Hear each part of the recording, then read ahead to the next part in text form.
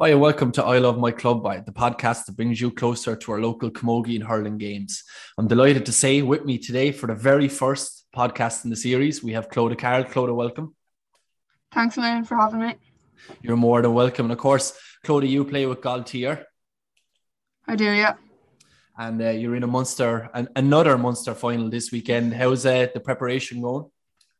Oh, good, yeah. Training's been going well. We were training there last night, so most of the girls are there. But yeah, we're looking forward to the Munster final now on Saturday against Knockavilla of Tip. And that's down in Mallow, and that's half 12 throwing. It is, yeah. And I believe it's being streamed as well. So anyone that's not going to make the journey can be able to see the game. I suppose we'll talk a little bit about the campaign, and we'll look at your last game, and then we'll do a background on yourself. The last day you played Father O'Neill's from Cork up in Piltown. I was chatting last night to Catherine Whitty, and I said it to herself. The game you seemed quite comfortable all throughout that game. Did it feel that way when you were playing? Well, obviously we knew Father O'Neill's were going to be a very good side. Like any team that's in Munster is going to be very good. But we had a slow enough first half. We left in a goal, I'd say about 15 minutes into the match. So that we didn't really plan for that, obviously. But once we got going in the second half, we kind of pulled away and we were happy with our performance in the end. And I suppose that one of the bonuses of now that you're in the 2021 campaign means you have more players available. And one of them players that came in the last day was very impressive was Leisha Forrest at 1-5 from play. Oh yeah, she's a brilliant player now. Still very young, so she's still experienced though, even though she's of a young age. We didn't have her for the 2020 campaign. After she was playing with us throughout championship in Waterford, but she was a great asset there now last weekend, so hopefully now she'll have a good game again this weekend in the Munster final. I've no doubt. I was very impressed with her aerial capability. Every time the ball came to her, it stuck, and she put a lot of pressure on Father O'Neill's defence. But I suppose when you talk about experience, it might be Leisha's first year. I know Molly came on, it's her first year, but you still have a lot of experience and you've a blend of youth. That must help big time. Absolutely, yeah. Even though the girls are only about 16 or 17, they've been playing together all the way up. They've been playing for the school, the county, and for club. So they've plenty of experience there. We're a young enough team as well, so we all gel well together. And that's something Catherine Whitty was mentioning to me last night, that this group has kind of been together since under 6 and under 7. And there must be a great bond because, obviously the 2020 campaign only finished recently, and then you have the 2021, and you're going to head into clubs soon enough for 2022. It must take a lot of dedication, and a lot of friendship must be there through a bond of years together, because I believe you trained Christmas Day just gone, or Christmas Eve. Yeah, that's right. We were playing Christmas Eve there now in the wind and the rain, but it really it helped us then afterwards. We got into the All-Ireland final and we were a bit unlucky there, but it just shows the dedication that all the girls have. We've been playing together for years now. I was probably one of the later ones to start up camogie with Galtier. I started around under 10. But I know plenty of the girls have been training since under 6, and Orla and Gail would have been over the girls then as well. And with that, like you said, you started when you were 10. What made you start initially? Would you been watching camogie or hurling, or was it in the family? How did it come about?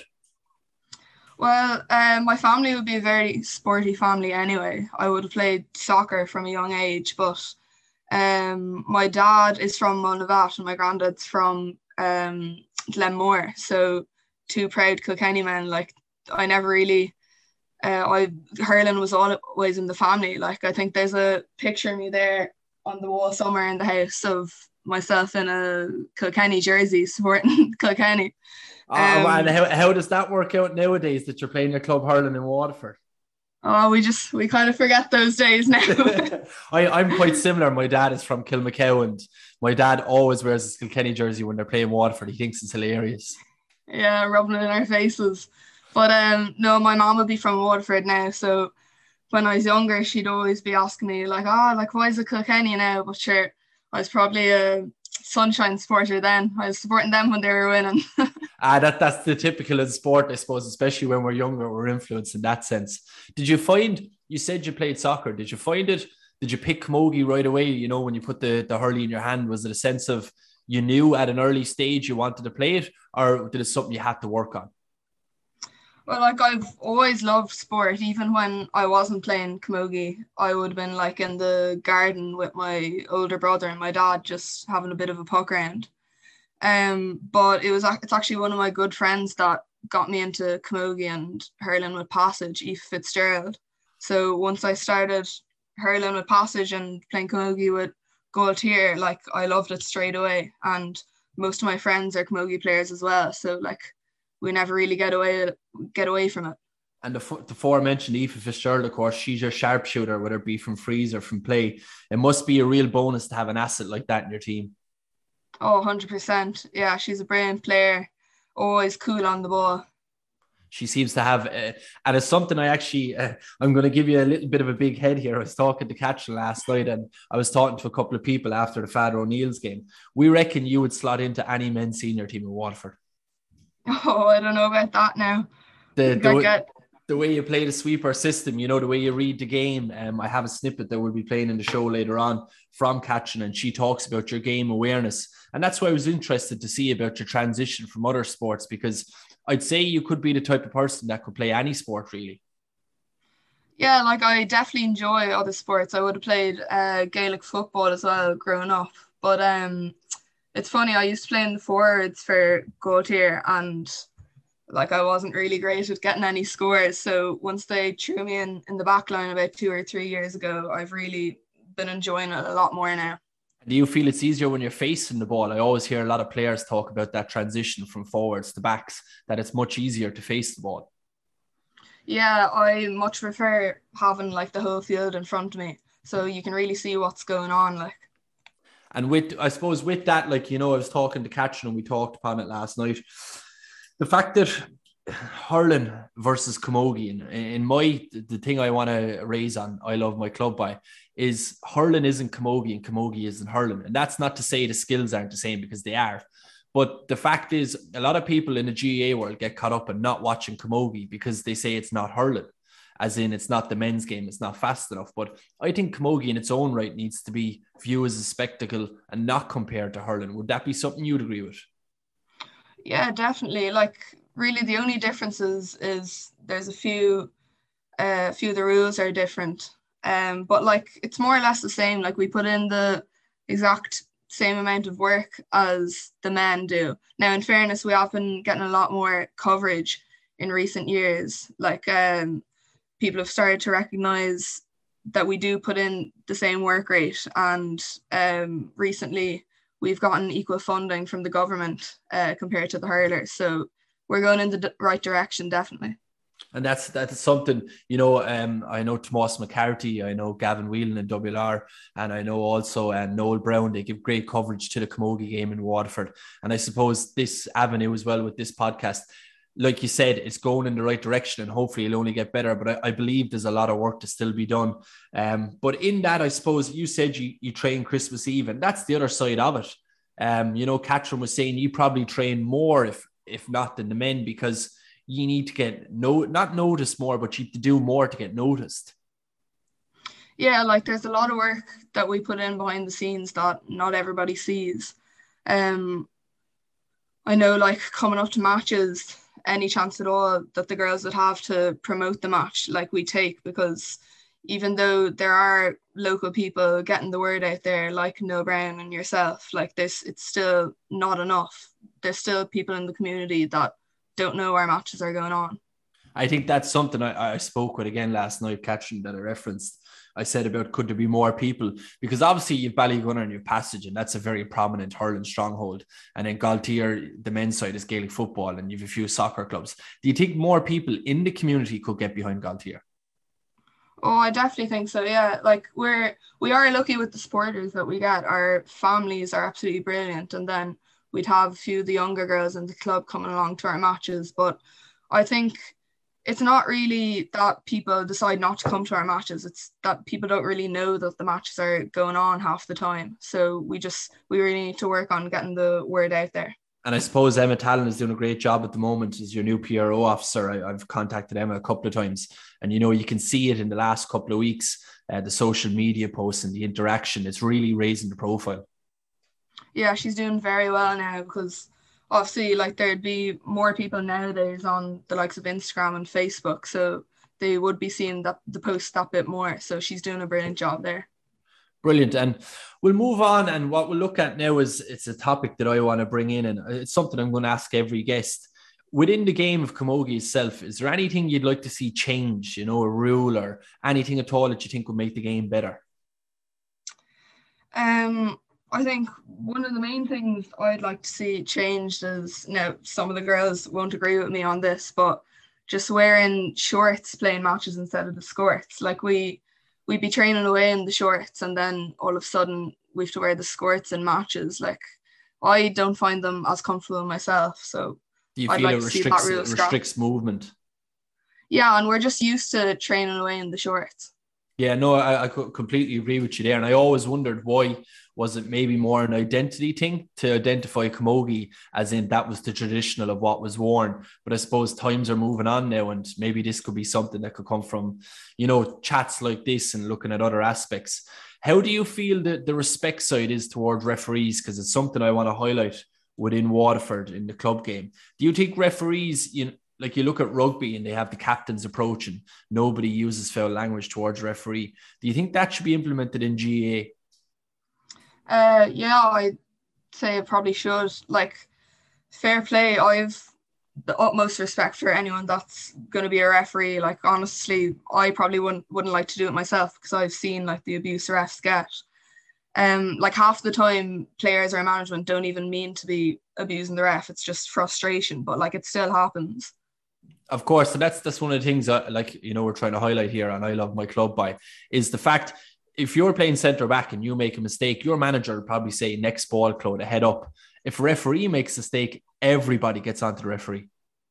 Oh yeah, absolutely. Like even in some of the games, the refs wouldn't even, like obviously with the big games they'd have the umpires and that, but sometimes even in challenge matches the umpires wouldn't be there and it's just the referee in the middle of 30 girls. Like, so like it's hard to see every single thing that's going on.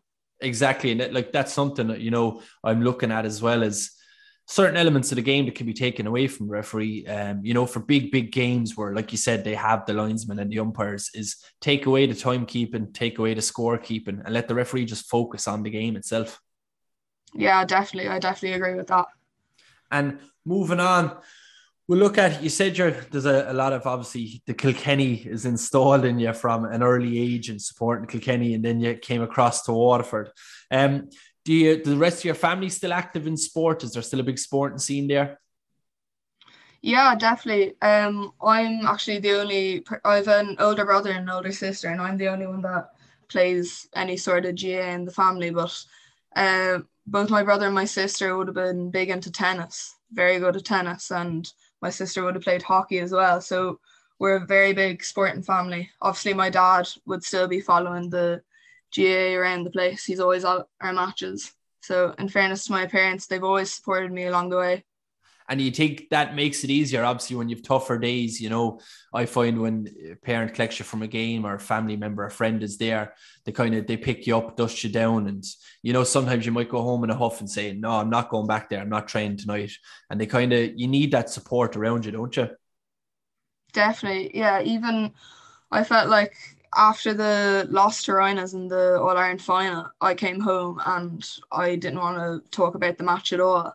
And I was expecting my parents to bombard me with questions, but they were cool out. Like they didn't ask me any questions at all about the match until I was ready. So fair play to them there. Like I probably would have snapped at them if they did. And in saying that, like when you win a game, I suppose the feeling you're overjoyed, and especially if it was an All-Ireland final, Munster final, or just any match in general. When you lose a game and, being the occasion it was against St. Rhinos, do you feel after a couple of days you can start to look back and reflect and try to learn something from it, or do you just try put it to bed? Yeah, I think a big thing that's come into camogie in the last few years is analysing the last few matches. So like I know it's tough to do in the moment if you had a tough match, if you didn't play well, and if the team didn't play well. But you need to be going back over the mistakes that the team made to make the team a better team. So, yeah, it's definitely a big thing to go back over mistakes in matches. And I suppose on that subject, what's your best memory in terms of the GA that you've had up to date? God, there's so many. I'd say winning the 2019 All-Ireland up in Croke Park with the girls, like coming back from losing the year before to Clodagh by a single point. And then we were losing against Rhinas in that final right up until the end when Una Jackman got that goal. It was an unbelievable feeling. I think if you asked any of the girls on the panel now, I'd say they mentioned that day as their favourite sporting memory ever. And what was that like, the day against St. Rhinas in 2019, waking up that morning? I presume you went from a bus up from Waterford to Croke Park that morning? We did, yeah. We would have gotten up early, then travelled up. Maybe I think we stopped off at a garage along the way, but we were all fairly nervous. But I think it was excitement more than anything, and the want to kind of to win compared to the year before.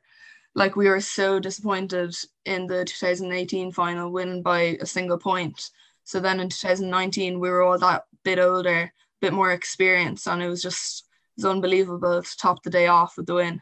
And what was it like, climbing the steps in Croke Park, something that every person within GA dreams of and not many get to achieve? And you're part of a very few small club that gets to achieve that. What was that feeling like? Oh, I don't think even any of the girls would be able to describe it. It was brilliant. Like, when you're in the moment, you don't realize these things are going on, and like, it's such a big deal. Afterwards, when you look back on it, you're like, geez, that was a big deal there. But when you're in the moment, you're trying to take everything in, but you can't take everything in because it's just unbelievable. And what was it like running out onto Croke Park, when they announce, they obviously in Gaelic, they announced welcome to Galtier and the manager and so on. What was that like, running out onto the All-Ireland final day? I think we all kind of had tunnel vision running out, like going straight into the warm-up. We wanted to focus on the match straight away. But running out into the big, like the stand in Croke Park, it's the thing of dreams. Something that every young camogie player, young hurler dreams of. And when that actually happened for us, it was unbelievable. And I suppose that's going to inspire another generation, like you said, young camogie players, whether it be from Galtier or different areas around Waterford. And I think that's what's great about this at the moment, is we are highlighting the fact, the success that you're having.